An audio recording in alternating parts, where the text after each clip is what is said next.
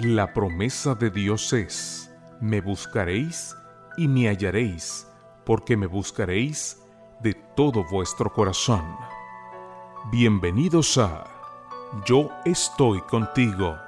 Promesas bíblicas para vivir confiados, escritas por Vladimir Polanco, en la voz del pastor Eliezer Lara Guillén.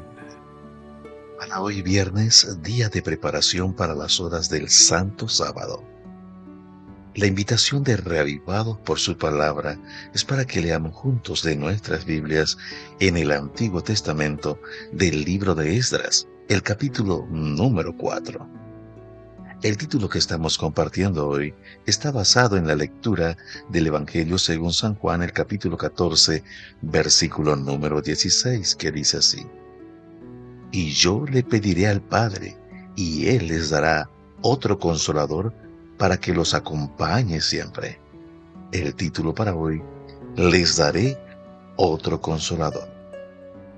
La revista Oceanographic premió la fotografía de dos pingüinos abrazándose mientras miraban las luces de la ciudad de Melbourne, esto en Australia. Quizá alguno pueda suponer que es una imagen sencilla, común, pero lo que la hace meritoria es la historia que hay detrás. La imagen captada por Tobias Baumgartner presenta a dos pingüinos. El varón es joven y la hembra es anciana. La hembra ha perdido a su compañero y el varón ha perdido a su compañera. Dice Tobías que desde entonces se encuentran frecuentemente consolándose y parándose juntos durante horas mientras observan las luces danzantes de la ciudad. Dos solitarias aves marinas que se abrazan para consolarse mutuamente. ¿Cuántos de nosotros deseamos un simple abrazo cuando estamos sedientos de una palabra de consuelo?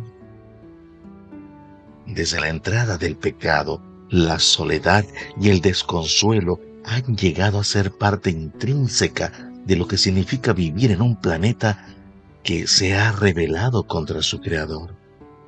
Somos como esos dos pingüinos solitarios, con la diferencia de que no siempre encontramos a alguien que generosa y bondadosamente se coloque a nuestro lado. Dios, sabiendo que nuestra vida estaría plagada de esos momentos de soledad y desconsuelo, decidió darnos a un Consolador. Leamos el Evangelio según San Juan, el capítulo 14. El versículo número 16. Y yo le pediré al Padre, y Él les dará otro Consolador para que los acompañe siempre. Y puesto que nos acompaña siempre, nunca estamos solos. La palabra griega paráclito, traducida como consolador, alude a alguien que se coloca al lado de otro para confortarlo. Es el que habla cuando las palabras se nos han acabado. El paráclito es el que nos ayuda cuando caemos en el abismo, el que nos da ánimo cuando el corazón se rinde. Y Jesús promete que el Padre nos dará ese Consolador, el Espíritu Santo. Toda la deidad entra en acción cuando se trata de consolar a un alma abatida. Nuestras lágrimas ponen en movimiento a los tres grandes poderes del cielo. Jesús pide, el Padre da, y el Espíritu viene a permanecer junto a nosotros. Uno de mis libros favoritos, señala el pastor Vladimir Polanco.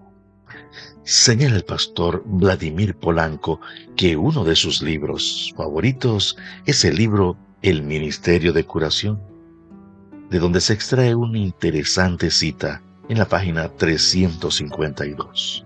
Nunca estamos solos. Sea que le escojamos o no, tenemos siempre a uno por compañero. El fotógrafo celestial muestra todo el universo, tiernas imágenes en las que aparecemos siendo abrazados por el Consolador. Qué hermosa promesa esta. No estamos solos. No son nuestras batallas, no son nuestras luchas.